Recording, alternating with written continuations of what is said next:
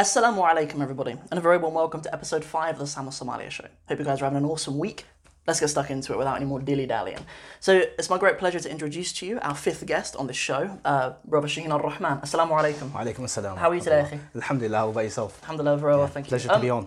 Good. Actually, this is, I should probably let the audience know that you're actually a guest on episode 11 of the Arabic Sam podcast. Yes, is that I was, right? yeah. Cool, so if any of you are interested in that, then please go over and watch that, inshallah. That's available on all different podcast platforms and everything too.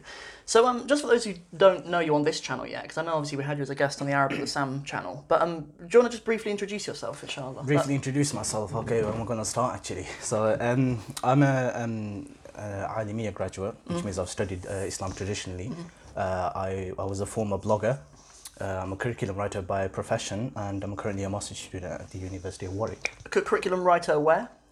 Suffer Publications, actually. Oh, it's nice, an organisation based in London, although it's catering for the Muslim world, really, as in throughout the English-speaking world. Nice. For the Muslims. So we write textbooks for children learning Islam. Really and, nice. And of course, adults and stuff can use it as well. That's really nice. Okay, so in this episode, inshallah, the main thing I really wanted to get into was talking about how we pass language onto our children. Sure. And because obviously you've recently had a little girl, is that right? How long ago? 9 months ago. Oh, okay, yeah. May Allah bless her. May Allah bless her. Okay, good. So what's your background, by the way? Like ethnic background? My ethnic background is Bangladeshi. Okay. Yeah, and, but of course I was born and raised in Britain. And also a resident here in the greatest town in the UK, Northampton, the heart of England, the pearl of the UK. Alhamdulillah, good. So lived it. Were you born in Bangladesh though? No, I was born in Northampton General Hospital actually. Oh, okay. So same place as Very me. Specific. Yeah, okay, nice. So is your wife Bangladeshi as well? Yeah. Okay, good. And obviously being a person who's interested in the Arabic language and is kind of invested in its use and preservation among the Muslims, do you want to pass both Bangla and Arabic onto your daughter, inshallah? That is the plan, inshallah, and of course it's easier said than done. But yes, I think Bangla is obviously important for our identity perspective and many other things. And Arabic is also important from a religious sense, and not only from a religious sense, but across the globe. Considering we're living in a globalized world, it actually unites the Muslims across the world kind of thing. So I think, Arabic is pretty important, or very important. I think, like, just speaking from personal experience, obviously I have 2 children now, alhamdulillah. I have Yusuf, who you've met, obviously, who's 3.5 now. And then Yunus as well. Yeah, He's only... I need to meet him as Yeah, well. I know, inshallah. He's only like 4 months old, so we're not really... Language isn't really something that we're sort of thinking about too much, but a real advice I'd give to yourself and anybody out there is really have plans in place as early as possible, because it really runs away from you. Like... How early would you say is early enough to start? Well, I would say it's more about your family having that as a lifestyle within your family, because if you think, it will start when the child is 1, right? They're not speaking really at 1, but if you think we'll start at 1, by then you've got to really kind of change your family dynamic and change your lifestyle and stuff around it, which is really hard to do. Like with my son, obviously, like I'm Arabic with Sam. People would assume that my son speaks Arabic, but he doesn't really. Because it's really hard to implement that at home. With my wife's best language is sign language. Yeah. Actually, so use of sign language is really good. Obviously, English is really good, and understands Somali. And then we kind of encourage active use of Somali as well. But living here in the UK, he doesn't really. There's not the necessity for him to use it. Like even all the people who speak Somali to him, they understand English as well. Yeah. I really try with my in-laws to say, look, just pretend you don't understand him when he speaks English. I don't know how you they're smart enough by the age of 3 to know that you're just pretending. Do you know what I mean? But it's really important to just think about that as a lifestyle before. 100% agree with you. It's such a very relatable within our Bangladeshi communities as well. And for example, when we were growing up, we actually had the advantage of growing up bilingual. So though later on we became multilingual, or many of us. We grew up bilingual, speaking Bangla and English simultaneously. So in the house we'd speak one language, despite our parents being completely fluent in English and being raised in Britain, going to school in Britain. And so you did still speak Bangla, even though you knew your parents a lot of time speak English? So till today, I actually speak Bangla with my parents and speak Bangla with my siblings as well, which is not something very common within my generation. Because in my generation, you see everybody speaking English with their brothers and sisters, sometimes even with their parents and uncles and aunties and things like that as well.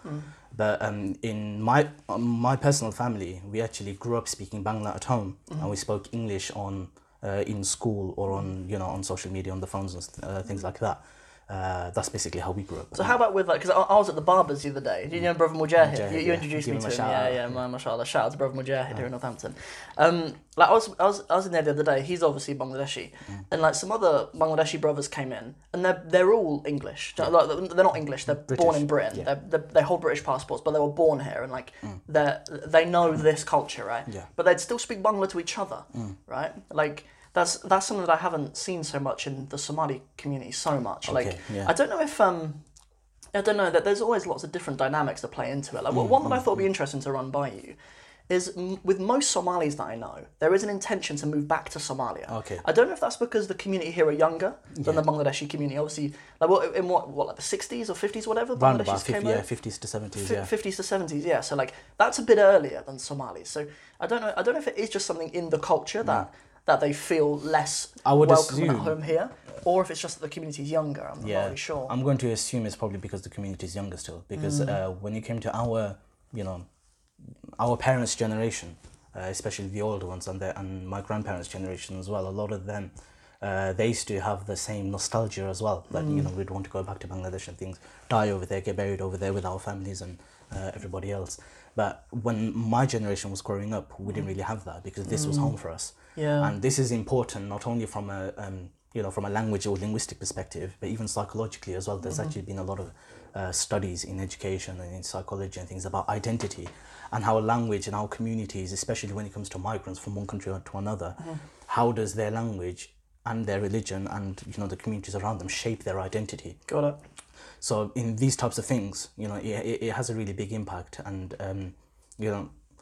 what role does language play in your life, kind of thing. There's a lot of studies been. That's interesting. That to think about what role it plays, because recently I surveyed my whole audience across YouTube, Instagram, and Facebook about whether people who particularly the Somalis. There's a lot of non-Somalis who follow my work as well, obviously, but like particularly among the Somalis, whether they're worried that their children growing up in the West, most of my audience in the USA, UK, Canada, and then like Scandinavian countries, whether they're worried about their children not going to grow up speaking Somali, and like none of them said they don't care if they learn Somali. They all care about their kids growing up learning Somali, but 85% on average said that they were actively worried about it, and that's interesting. Well, I thought like, well, if you guys speak Somali, why is it that the kids aren't? Like, what more do you need?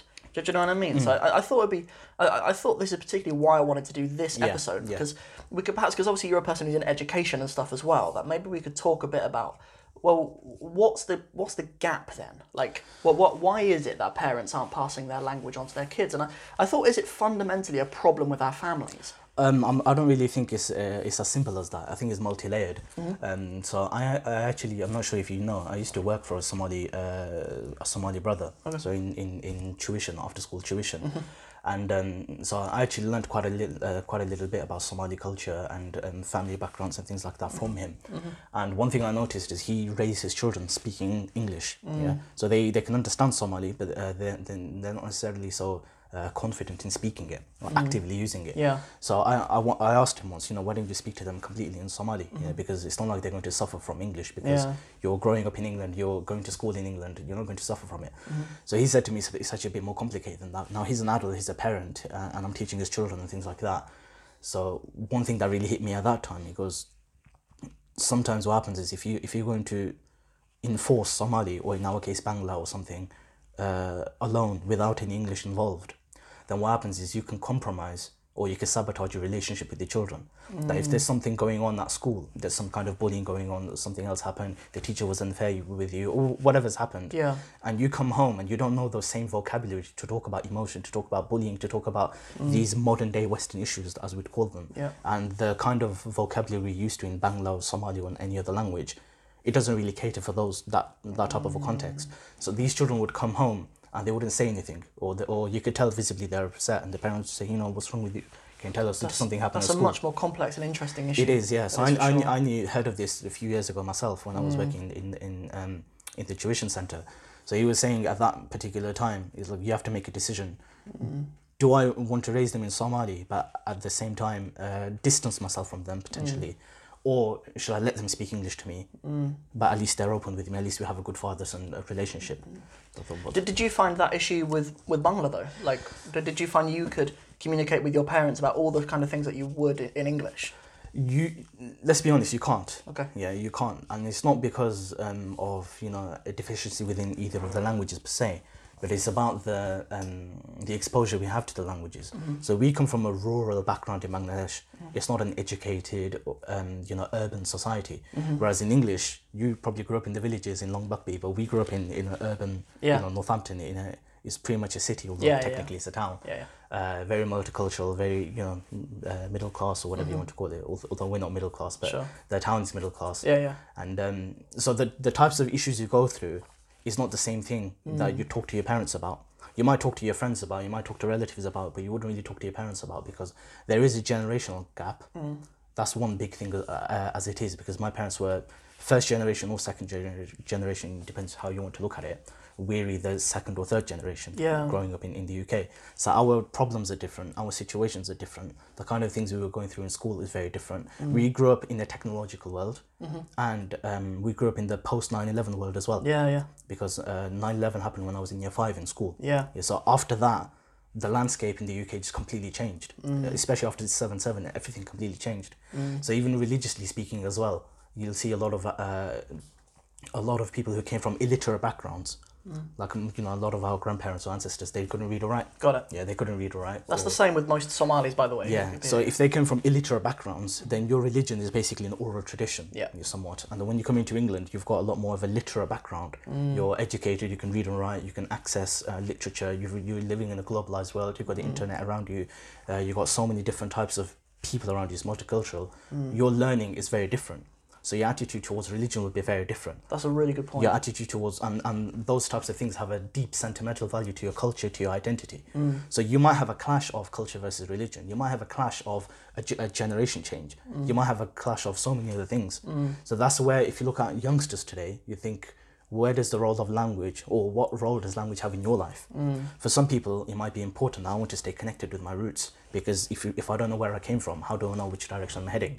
Whereas others would think, hold on a minute, what's the point of me learning Bangla or Somali when it doesn't have any practical significance in my life? That's a really good point about kind of having the different languages. Usually when we think about different languages, people who maybe don't learn languages themselves always think that they're just the same information but with different words. But it's really not that. No, do you know what I mean? Like as you're saying about the experience that kind of you guys have growing up here in the UK. And let's face it, like most Muslim immigrants grow up in cities and stuff, like their urban environment, and most of them actually have come from rural environments back home as well. So not only is it a completely different time, but even like geographically it's completely different as well. And philosophically as well, your worldview can be very different. Of course, 100%. If you come from a rural background, if you come from a poverty background or farming and things like that, the values that your families will have will be very different from those living in urban societies.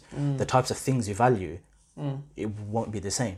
So does that mean though that because our environment's changed and we've kind of learned English for the environment that we live in, does that relegate the importance of learning sort of quote unquote like back home languages? No, I don't think so.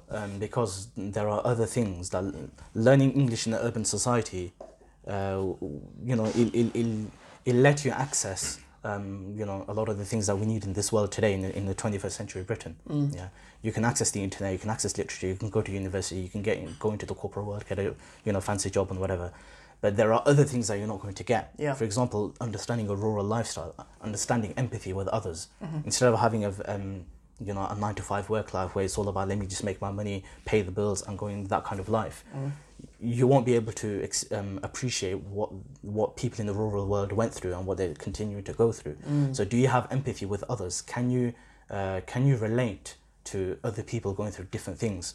Can you actually appreciate a different worldview altogether? Or do you think, no, everybody should be thinking the same way I'm thinking? Why are they doing silly things in different countries for? It doesn't actually work like that. That's really important. So I think this is because this is actually quite deep and it's very it's a profound concept. That's why a lot of youngsters, I think when we're growing up, we can have this identity crisis. That who am I? Well, what am I doing here? Not what am I doing here in that kind of a sense, but like how much of me is Bangladeshi and how much of me is British? And this goes back to psychological identities. A good book on this, a decent book on this, is Aminul Haq in London. Okay. I think it's Goldsmiths or something in University of London. So not SOAS, but the other one. Our rivals, our worst enemies. So he's a lecturer there actually. Okay. So he's a Bangladeshi himself. He was born in Bangladesh, grew up in England, East London. He's actually his PhD research was on 6 East End Bangladeshi youngsters, 17-year-olds, and watched them grow up. And he spoke to them about everything to do with their identities and things like that. He documented all of that. So that research has been published in a book called British Islamic Identity. Okay. 3rd generation Bangladeshis from East London. So there, it's very accessible, and there's so many things going on there. He's actually got a video on YouTube about it as well. Okay. There's a Guardian article and things. But that book is actually really important for the kind of things that we're discussing right now. Yeah. So where you've got a spectrum of different types of people. What do different things, what does your identity mean to you? What does Bangla mean to you? And how does it shape who you are? That's really interesting. If at all. If I can bring you back to what you were saying about parents with their children here in the UK, you would probably want to keep. You probably want like with the Somali brother that you were talking about who chose to speak English with his children. The reason why I kind of led you down the path of whether that is the case with Bangla is because I wondered if when you grow up speaking Bangla, you have access to more. There are more movies that are in Bangla. There are probably more series that are in Bangla. There's probably more TV that's available in Bangla and stuff. Like, there's not tons. Like, there's way more in Hindi, obviously. But there would be kind of that stuff available in Bangla that maybe in Somali there isn't quite the same. Whereas you might be exposed to that kind of language growing up speaking Bangla. But to watch Somali TV channels, firstly, there aren't so many of them. Yeah. And also, the things that are there, there's lots of news channels and stuff, but there aren't a lot of there aren't a lot of kind of things that children would access and have characters that they relate to. Like in the English language, it's full of it. Yeah, it's full of it. It's full of stuff on the TV or in books or whatever. Like books is another big one, right? Arabic is getting there as well. Yeah, Arabic's getting there, right? Like English has it, where there's loads of characters and stuff that kids will relate to, and they'll build that language that they need. But there isn't really that in Somali. So I wanted to know about if that was the case in Bangla as well. Now, you see, when it comes to Bangla, a lot of non-Bengalis might think it's one big language, but it doesn't actually work like that. We've got several different dialects, just like in Arabic, where you have Fasih or Fusha is your official language, and then you've got different, Darija in Morocco, you've got Amiya, you've got some type of thing going on. In Bangla, we've got the official Bangla, which is called Cholito Basha, it's called Dhaka, which they speak in Dhaka mainly, in the capital city. We're actually from the northeast of Bangladesh, called Sylhet, or around that region. So we have a northeastern dialect. And in the UK, most Bangladeshi migrants in the UK speak Sylheti. A lot of those who speak Dhaka either went to France or they went to America or other types of places. But in the UK, the majority speak Sylheti. So in that respect, we do have TV channels. But again, as you said, most of them are either news channels or they're for adults. They have a chat show like this or something like that. So the news channels will always be in formal Bangla, which, let's be honest, nobody really understands. Or if you can tell, yes, it's our language, but you just completely don't know what's going on. Let alone, you might not know what's going on, but let alone relate to it. Let alone relate to the people. It's and too like formal. That. Bear in mind, what did I say about where we came from? Is a rural, illiterate background, uneducated background, and news channels are very formal. They're overly formal. They're very professional, and it's almost like a class gap as well. But, do you think in a way, because there is like a formal Bangla? Do you think that in a way has actually slowed down people who might speak like a Sylheti Bangla, because they can't access that main media. Because the reason why I ask is because like in Somali, there has been an attempt to kind of standardize Somali. Like there are a lot of different dialects and stuff, and like the way people speak in the south is really different to how people speak in Somaliland and Puntland and stuff. But like there has been an attempt to kind of standardize Somali using a northern dialect, because I mean cities in the north like Hargeisa and stuff, they do have more stability and stuff than places in the south. But the rest of the country said, nah. They just use whatever they want still. Like even like the grammar books and stuff that are written by people in the south, they heard that people were standardising Somali in the north and they were like, Nah. So still all the media outlets that are in the south and stuff, they'll still use those dialects. So it looks like Somali is quite primitive still in terms of its development and formalizing. Well, you can't say primitive because of the... no, I'm kidding. I know exactly what you mean, though. But it's obviously an ancient language. It's a very rich tradition. And yeah. Well, obviously, what you mean is that it's in its early stages of development, of being standardised. Yeah, exactly. Yeah. So Bangla has already been standardised as it was. We've got literature in there, all these types of things. However, British Bangladeshis won't be accessing any of that. At most, we'll be able to read, little bits here and there. Take about 10 minutes to read a page or something. And you might, be able to write your name and those types of things. But in terms of children's TV shows, we don't. I don't recall seeing any children's TV shows. No. What we did have growing up, and maybe there are more coming out here and there, but of course I'm not too aware of it anymore. But we did have some Sylheti dramas, like sitcoms kind of thing, but just one-off dramas. We call it Natoh in Sylheti. It just means drama. Okay. So those types of things, when they came out, it just goes viral across the Bangladeshi community because it's our language, it's our kind of community as well, where it'll be like East End in London or somewhere like that, maybe Birmingham or something. And it's British Bangladeshis growing up and talking about their identities and things, the differences they have with their parents, and then a double life they might be living, and those types of things. Like if somebody gets involved in drugs but they don't want their brothers and sisters or their parents to know about it, then they'll show all of that in a it's just the same things that you're going to find in a Hollywood film or something, I guess. But I like the idea that you're talking about having visual or audio based learning platforms, not necessarily in terms of learning the language, but having an immersive experience through TV or film or something, regardless of whether we think it's right or wrong or something. And you pointed out Hindi as well. So Hindi is a good example because many of our Bangladeshi communities know Hindi. That's why I mentioned it. The reason they know Hindi is not because we've got anything to do with India. It's got nothing to do with Bangladesh speaking Hindi or anything. It's purely because of Bollywood. And purely because of not just Bollywood films, but also because of TV sitcoms or dramas and things. So if they can do that with Hindi, which fair enough, it's got similar grammar structures and things like that, but you can pick it up over a few years and people get obsessed and just immerse themselves in this type of literature, if you want to call it visual literature. And I think we could do the same thing with Arabic. But with Bangla, maybe not so much because we don't have that much content out there. Apart from nowadays, you are having a lot more, skits and sketches on Instagram and YouTubers and things like that. But I'm saying that there should be more of an effort to create it. Like if countries that have a lot of their people have gone to live in Western countries. If they have any dream of them coming back one day, I think they should invest in ways that people who live in those countries can preserve those languages. 100%. That's a big. It takes a lot of funding, though. No, it does. It really does. But that country should be invested in it. And if our parents here, if we're invested in our kids having the option, even if they choose not to move back one day, like I generally find among Bangladeshis, they don't seem to have much of a plan to. But like among Somalis, it's really our common. elders did. Got it. That's a good point that you made, made, we didn't, because we think, hold on, we grew up here, we're going to stay here, why are we going to go somewhere else for? Like the example with Hindi and with like Bollywood, that's a really clear example though of just if you have enough stimulus, whatever it is, whether it's in books or in this case obviously film, then that just bridges the gap, doesn't it? But that just isn't available in a lot of other languages. It doesn't necessarily mean you'll have an active command over the language, but you can passively understand it. That's a good point. So when I've seen Bangladeshis when they speak Hindi, and you laugh at them because of their accent will be way off and the grammar will be way off, but they can at least they can communicate. They can communicate, but usually they adopt a bit of a mafia style language. Right. It's like why try to have that? What do they become like Bollywood villains? Kind of. They have funny. That. You'll go to a chicken shop or something. I don't know, and you get in, and over there in the Desi culture, we kind of I'm sure it's the same in Arab culture as well. You have to bargain with them.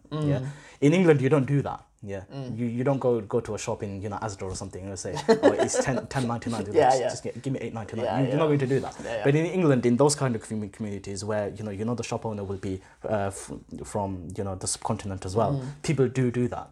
So when they speak to them and trying to bargain and they're trying to speak Hindi or Urdu or something, which is very similar. It is the same language essentially, but just they're written differently. But the way they communicate, it just reminds you of Bollywood or something. What are you trying to imitate that for? But I guess that's the only exposure they've had to the language. Because obviously, I know with a lot of our Arab brothers and sisters, like there's a lot of kind of Arab weekend schools and stuff here in the UK, like especially in London. Like when we have one in Northampton as well. Really, what like for Arabs, like an Arab one? I think we do. Okay, I'm not sure how active it is. I've never known of that for Somali. by the way, where people because at these we have tons of them in Bangla, by the way. Oh really? Okay. Well, we did. At least about 15 years ago, we did. Yeah. Now we still have them, but I think it's naturally gone along. Because it seems like the kind of education that Arabs get when they go to these weekend schools is actually quite good for the language. Yeah. Like it sounds like they mess around a lot and they're badly behaved and stuff, but but at least they come out of it with like a decent command of Arabic. Yeah. You know, with Arabic, because it's a living language, because it's a lot more relevant, not only from a cultural perspective, but also it's religiously used as well. Yeah. And you can't really detach the religion from the Arab culture anyway. Yeah. You can strip Arab culture from the religion, but you can't really strip the religion from Arab culture necessarily. Yeah. But in Bangla, we don't really have that because, like we said, the formal literary Bangla is not what we speak. So we'll go to Bangla school, at 10 o'clock on a Saturday or something, and everyone's messing around, or you just go to the water dispenser. Oh, there's a water dispenser. Let's get some water. You're just messing around really, and you have to learn the alphabet, and you have to start reading certain sentences and things. But once you're reading those sentences, you don't have a clue what's going on. Well, we didn't have a clue what's going on. I'm sure other people do because it depends on who their teachers are. Is their pedagogy they're using the right methods of teaching. Yeah, we didn't really have that. We just got told you read it like this. This is the vowels. This is the consonants. You read it, and you just have to read it without having a clue what's going on. So you won't really have that attachment with what you're learning. So even now, after so many years, I still can't read a Bangla in that sense. Yeah. But if I see a post or something, I might try to read it, just look at it. But it'll take me a while to figure things out because I'll read it like a child, basically. Yeah. But with Arabic, that's not the case because you will understand what you're learning. Yeah. Whether you speak the formal dialect or not is irrelevant because once the teachers teach Arabic, they will teach the meanings of those words and those sentences and apply to their culture and whatever else is going on. But we don't have that in Bangla. Is there in Bangla, is there are people ever very protective of their dialect? Like for example, will people ever make a case for that the dialect of Bangla that they speak is correct and like correct people who use another kind of grammar Nazis? Does that exist in like dialects of Bangla? I'm not really so sure, to be honest. Possibly, but what I have seen there's actually a couple of things I'd want to mention here, and there's a reason why I don't think we're as rigid on it. Yeah, but it's because of the bigger history with West Pakistan, and we'll get to that in a bit actually because of the language movement. But in terms of British Bangladeshis, we don't really have that because within our Sylheti dialect, each little village is speaking with slightly different rules and things anyway. Even from village to village? Yeah, okay. It's mutually intelligible. You can understand everything what's going on, but you'll speak with your own in your own little way. Right. And you'll see this thing. You'll see this with masjid imams. You'll see this with friends who come from different villages. You'll see this at university or elsewhere. Everywhere you go, you'll find people who are Sylheti, they are Bangladeshi, and you can understand them, but they just have slightly different vocabulary. Okay. Yeah, but that's just region to region or village to village. These things. Sometimes I feel like with Somali that kind of holds Somali back a little bit. Like it kind of puts people on edge around creating Somali language resources. Because like even for me, I just have to muscle through a lot of it. Like in my Instagram, like a little while ago. Why don't you create it? What something. Like I'm going to share with you a little idea that I have. I'm going to run it by you, inshallah, because I think that there is something. I think that there is something that I could create, which could bridge some of the gap, maybe, inshallah. But something I was going to say is even like the Somali word that you know, right? What's the Somali word you know?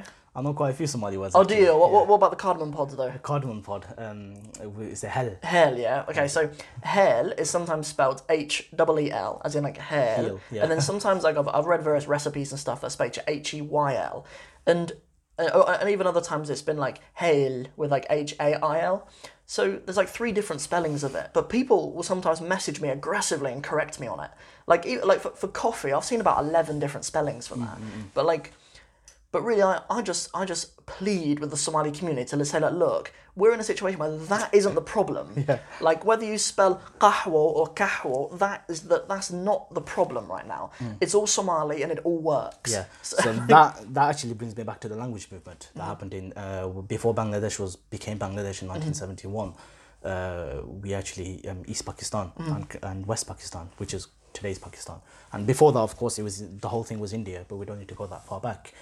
Now, what happened was, we don't really want to get into the politics of it because it's quite political, But what happened was the general who was in charge of West Pakistan wanted to impose Urdu, the lingua franca of Pakistan, basically, upon the whole of Pakistan. Yeah.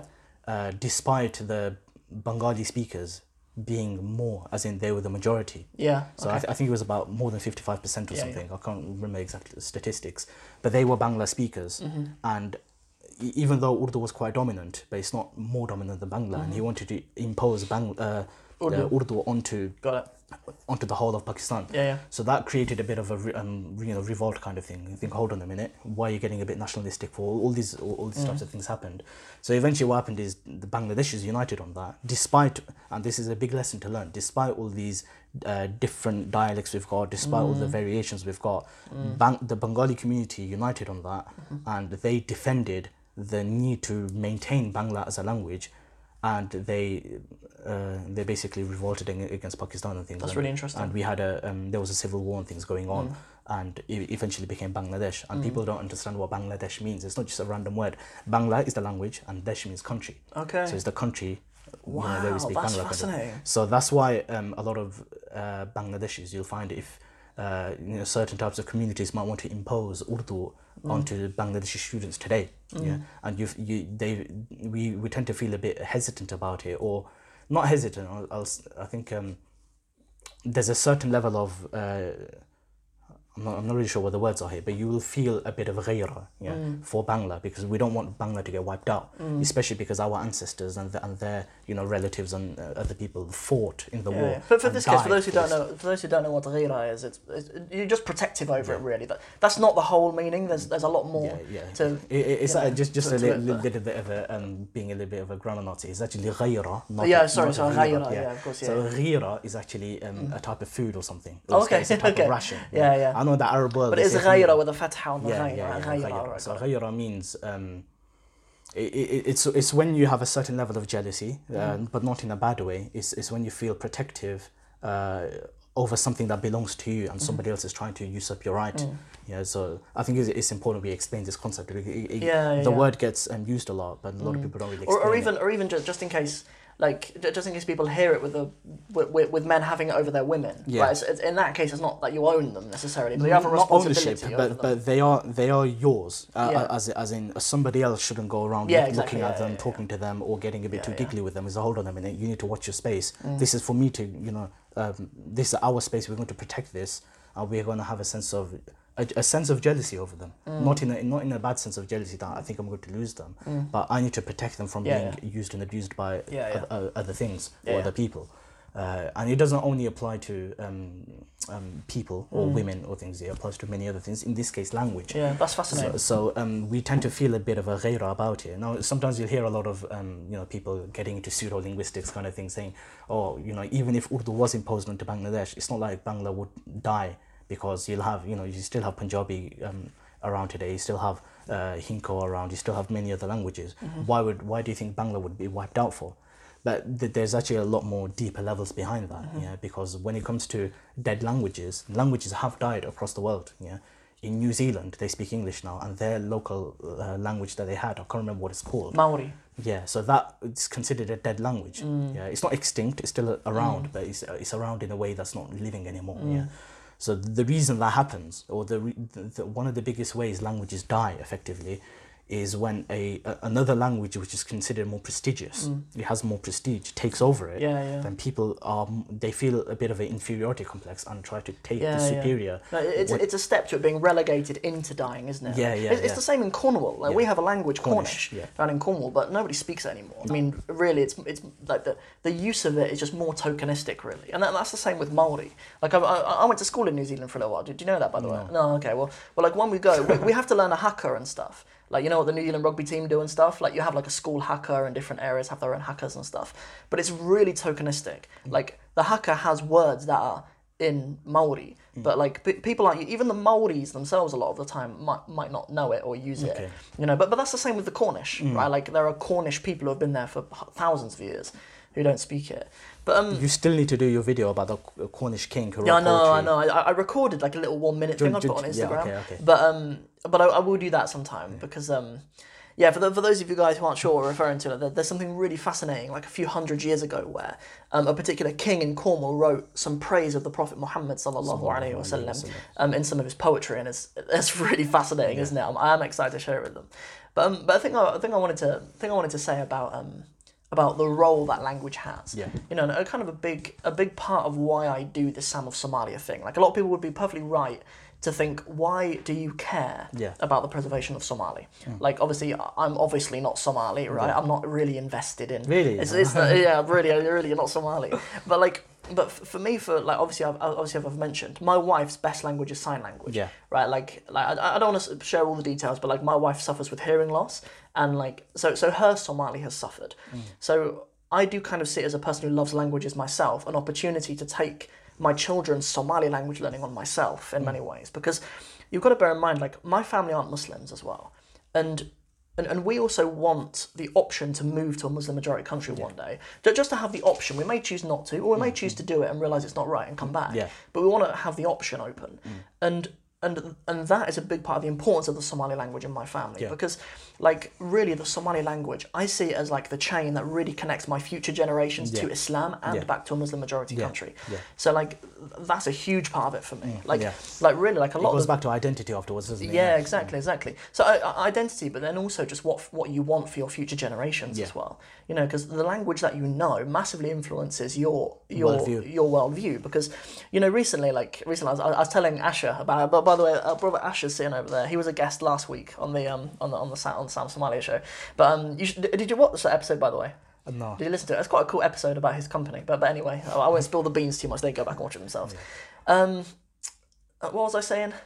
I lost track there. Were you listening to me? Yeah. Going back to almost the majority country and things like that. Okay, yeah. Going back to almost the majority country. Yeah, that's what we're saying, wasn't it? So it's kind of what you want for your future generations, isn't it? And that's, you know, that's a big part of why. Like, the Sam of Somalia channel is basically me just letting people watch me. Yeah. try to learn Somali. That's really good, because that has an organic feel to it. Because when it comes to language learning, a lot of people think you have to take it in a very linear way, where you learn this rule, you learn these words, and then you do some practices. But when you go through a journey, that's really what language learning is. It's a journey in itself. It has to be organic. It doesn't really follow a system. You have to use a system to go through it, but your own journey that you're documenting would be natural and organic to you. And that's why when you document that, you're naturally going to get 25,000 subscribers. You know, here's something that I want to run by you, which is interesting. Kind of goes against us people who quite like. Like, I like in my head to idealise education a little bit. I like the idea of sitting at the feet of a scholar and then learning from them. But something I've realised with this YouTube channel is that, like if you look at the different Somali language resources in the world, like, there are online courses out there are books out there, there are teachers who teach online, but I believe that I'm probably the most effective in the world. And I'm not Somali and I'm not a teacher, right? But that's exactly the point, right? Because the way people learn now is different. Like, the way that we learn, our education system has pretty much stayed the same for thousands of years, but we've changed so much now. And, like, you know, when people get to come on a journey with me and experience it with me, it's like people are learning behind their own back. Like, people think they're just watching bumbling Nina Adan speaking Somali, right? but they're actually learning Somali in the background. You know, so it's like sometimes when you read a book, when you watch a movie or something, like, you sometimes learn a lot about the culture of the country that movie's set, but you're not watching it for that reason. Yeah. You know what I mean? Like, it's subconscious. I remember one of the first like novels I ever read was The Kite Runner. Have you heard of that? Yeah. Khaled Hosseini, I think. Yeah, Khaled Hosseini. Yeah, of course. Yeah. But, like, all of his books are set in Afghanistan. Yeah. And, like, I realised after reading it how much I knew about Afghanistan. Like, but I wasn't reading it because I cared about Afghanistan or anything like that. It's the same thing with many of us with American culture as well, especially those of us who have never been to America. Yeah. We know pretty much everything about, or quite a lot about America, just because of sitcoms and films and dramas and news and social media and everything else. And especially those who were into, who have been involved in watching Bollywood and things, you'll be aware of a lot of. Well, that might not be as representative, but you will learn a lot of things about, the Indian culture and things like that as well.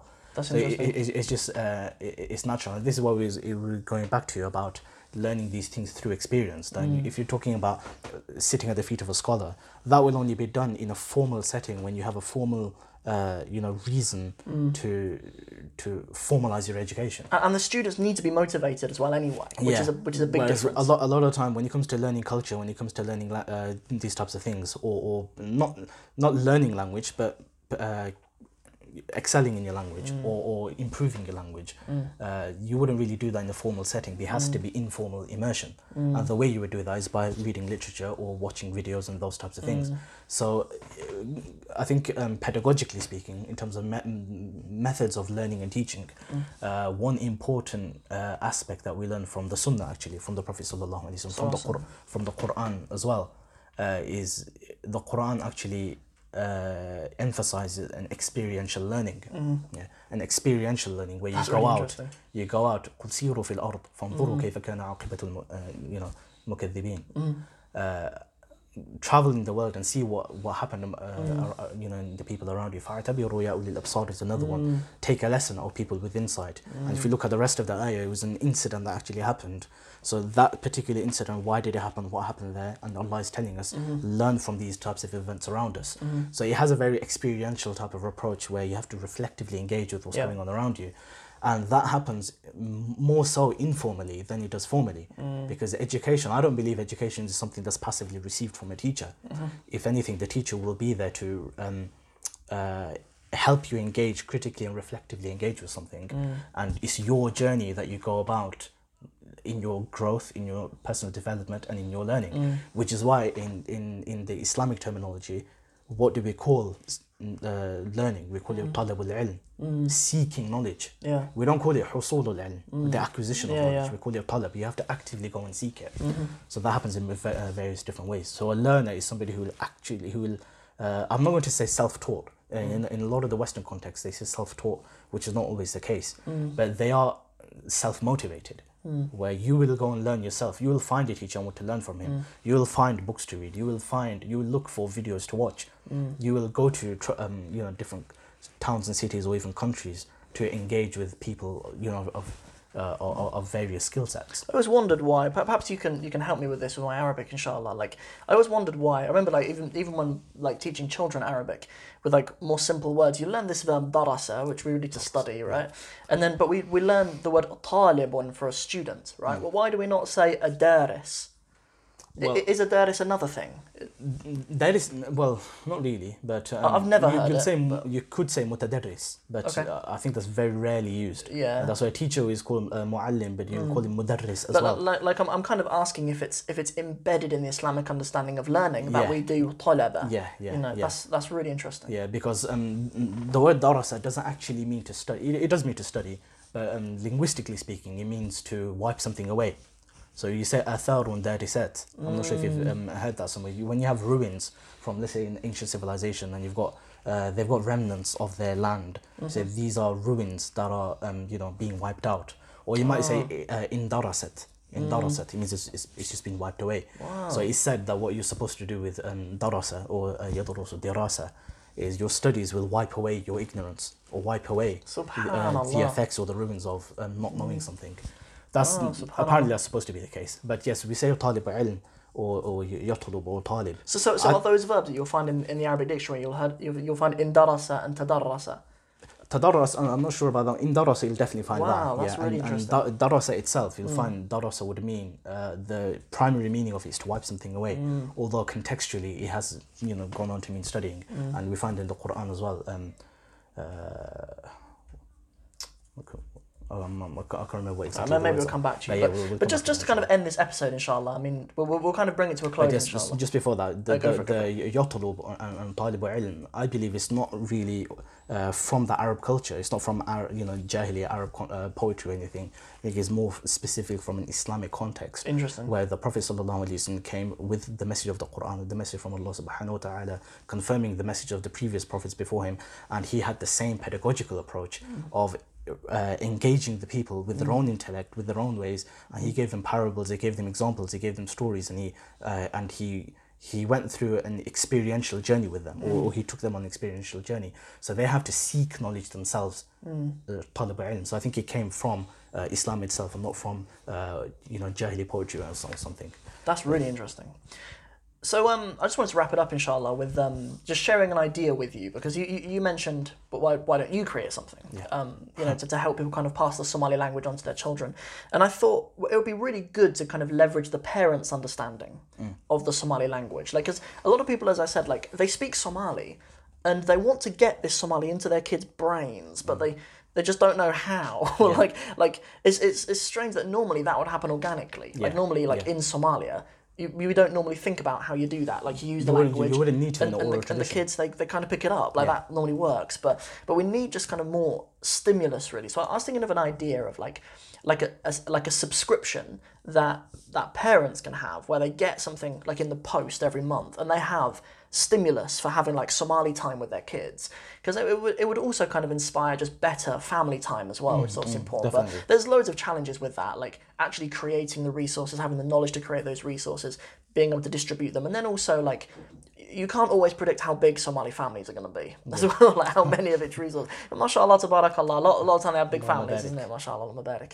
So yeah, but that was kind of an idea in my head for something to kind of develop a little bit, inshallah, because to start thinking about a curriculum, but not a curriculum in the sense that people will sit down with a textbook, but a curriculum of like family scenarios that people can incorporate into their normal family life at home. Yeah. Because because that way you can really. Because a lot of the time the parents, they want to teach their kids. Yeah. Like, the parents are invested in spending time with their kids and teaching them, but then they're not teachers. Do you know what I mean? Like, they're doing other things with their lives. Like, not everyone has to be a teacher. So just to kind of create something like that actually just stimulates the Somali language speaking and the active use of it from the kids in the home. That's just kind of an idea that I have. Yeah, no, I think it's brilliant, because we need more of these things. It's not just it's not going to be one size for all, obviously, and language doesn't work like that. So some people will be linear learners, some people will be visual learners, some people will be kinesthetic learners, and you of course have to cater for all types of things, all types of learners. And parents, their job isn't really to teach them in a formal way. They are teachers. Parents are naturally will be teachers to their children, and that's the role of a parent. But I wouldn't really say teachers, they're more educators. And education can happen in various different ways, including in an informal context and experiential way. So that's what parents would naturally do with them. And when it comes to language, especially because Somali is not something that's been formally documented or formalized, standardized, that oral tradition has to continue if it wants to survive. Especially at the face of prestigious language like English, which is dominating the world now, and of course the Somali language is written in English script. So that itself would be something that I'm not sure how you'd want to go about that. But when it comes to speaking, it has to be done in an active way. And I don't think standardizing the rules would necessarily help. It will help some to some extent. But you don't want it to become too rigid either. And parents, when they speak to their children, they will have an organic, natural. It just come out of their hearts. So you don't really need to worry about rules and things. Even if it's wrong, it'll be something that's socially acceptable wrong. So it's kind of more. I guess I kind of more have in mind like topic and scenario based stuff. Really, like I mean. Okay. Like because as well, like if you were to do that, if you kind of have topics like. Sometimes football or something. Whatever, right? Like the very first one might be. I don't know, just language around what happened at school that day or something. Whatever, that's just something off the top of my head. Or Somali tea with a bit of hair. Yeah, Somali tea with a bit of hair, exactly. Yeah. Evaporated milk. Yeah, so, but like when you have kind of topics rather than like grammar or anything too standard, like, as I say, you get to leverage the knowledge of the parents because... Yeah, definitely. Because sometimes, man, like I've heard people from various places of Somalia just happen to have words for things that are really like historically entrenched actually. There's some, so sometimes like their area of Somalia might have used a particular, it's really entrenched in there.